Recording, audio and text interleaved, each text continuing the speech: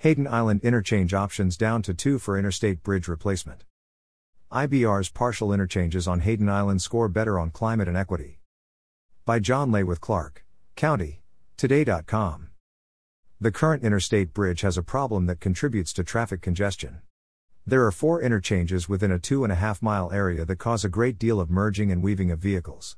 Key parts of this are connections to Hayden Island, as the interstate is the only way on and off the island for residents, shoppers, and businesses.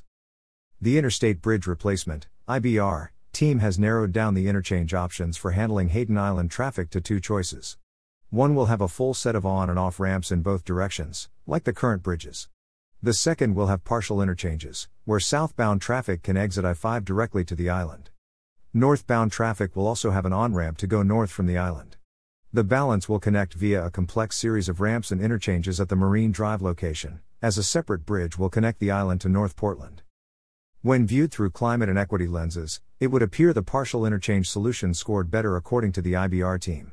The details of the scoring system were not discussed at the April 7 meeting of the Executive Steering Group, ESG. The IBR team has also decided to replace the North Portland Harbor Bridge, something not included in the previous Columbia River Crossing, CRC, proposal that failed nearly a decade ago. This will add cost, but provide the IBR team flexibility in its design. More details are being revealed with each meeting of IBR stakeholders. It is expected that major details like the choice for transit and the number of lanes will be announced on April 21. The current schedule shows the ESG has a meeting that afternoon, and earlier, there had been a call for the Bi-State Bridge Committee of 16 legislators to meet the same day. So far we know the IBR has asked the U.S. Coast Guard for a bridge clearance height of 116 feet for marine traffic on the Columbia River. The IBR team noted several changes from a decade ago. The Port of Portland has decided not to build and develop a marine terminal on Hayden Island. The population has grown and the North Portland Harbor Bridge has gotten older.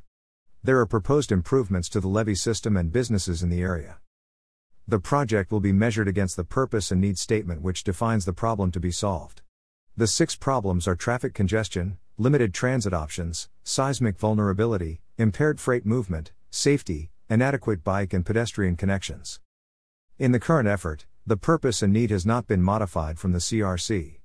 However, the IBR team has added a climate and an equity set of lenses that will be applied to the project's proposal.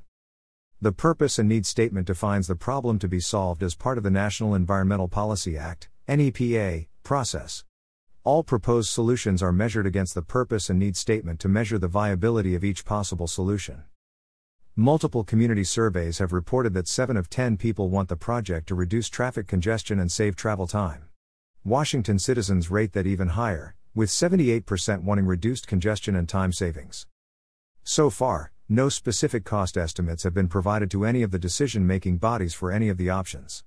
The 2013 Locally Preferred Alternative, LPA, is scored better by the IBR team on cost, compared to either of their proposed options.